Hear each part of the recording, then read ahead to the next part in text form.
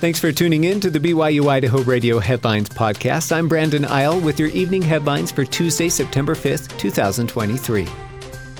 The lawyers for Lori Vallow Daybell are appealing her sentence. Vallow Daybell was found guilty in the murders of her children J.J. Vallow and Tylee Ryan, as well as conspiring to kill them and her current husband's first wife.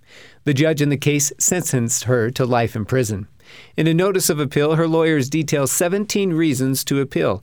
Among them, they question whether the court made a mistake in saying she was competent to stand trial, whether her constitutional rights to a speedy trial were denied, whether the court was wrong to allow jurors to hear statements of co-conspirators, and whether the court abused its discretion during the sentencing hearing. Her lawyers also ask for the full transcripts of several hearings, including her competency hearings and sentencing hearing. The appeal goes to the Idaho Supreme Court. There's no indication on when the court will take up the appeal. Vallow Daybell's accused co-conspirator is her husband, Chad Daybell, whose trial is set to start on April 1st, 2024.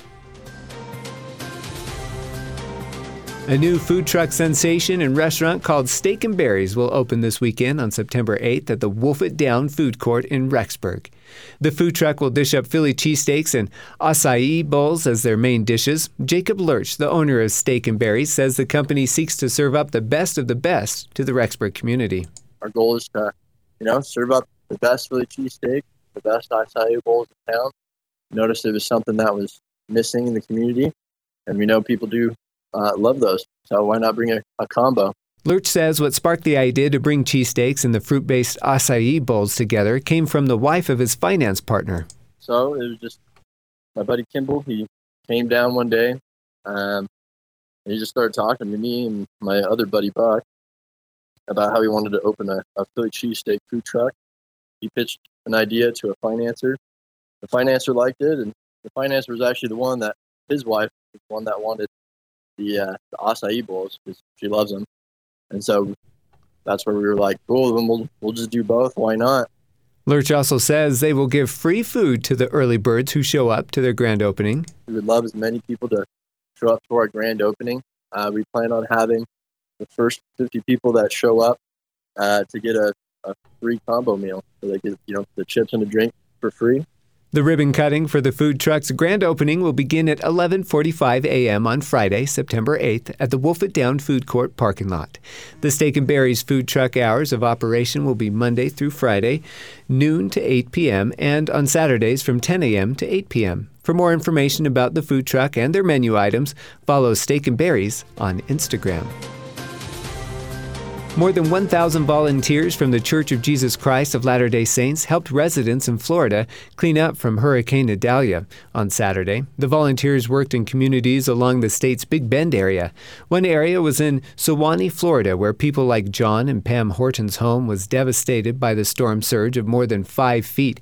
It covered most of their possessions in mud. Well, we left here yesterday, and we had no idea how we were going to do this by ourselves, Volunteers removed waterlogged furniture, mucked out mud and debris from the home, and even cut down a tree that had fallen during the storm. One volunteer who helped was Norman Beatty. He says he serves because it's what the Savior would do. This is my community. These are my brothers and sisters. I love them. John Horton couldn't stop sharing his gratitude for the volunteers. I have a feeling we're going to be okay, too, because of y'all. Thank God for y'all. Y'all are the rescuers in this situation. Members of the Church of Jesus Christ of Latter-day Saints in Florida prepare for this ahead of storm season. Elder Andrew Galt in Area 70 says he oversees groups of congregations called Stakes and helps organize the volunteer efforts, and that includes training volunteers to create command centers. Over Labor Day weekend, volunteers from 9 stakes in Florida and Alabama, more than 1,700 people, gave 28,000 hours of service. Lila Tucker's family traveled from Panama City to Perry, Florida to help. It's become an annual tradition for them. It's nice to help people. There are a lot of amazing stories, a lot of amazing people. The cleanup is not finished. 4 command centers will be set up on the weekend of the 15th, when more than 2,500 Latter-day Saints are anticipated to volunteer, and more relief efforts will happen over the next month or so. I'm Brandon Isle, and this has been your evening headlines for Tuesday, September 5th, 2023. You can find more great content on this podcast feed. Just ask Alexa, Google, or Siri to play the latest BYU Idaho Radio podcast, or find us on your favorite podcast app. This is BYU Idaho Radio.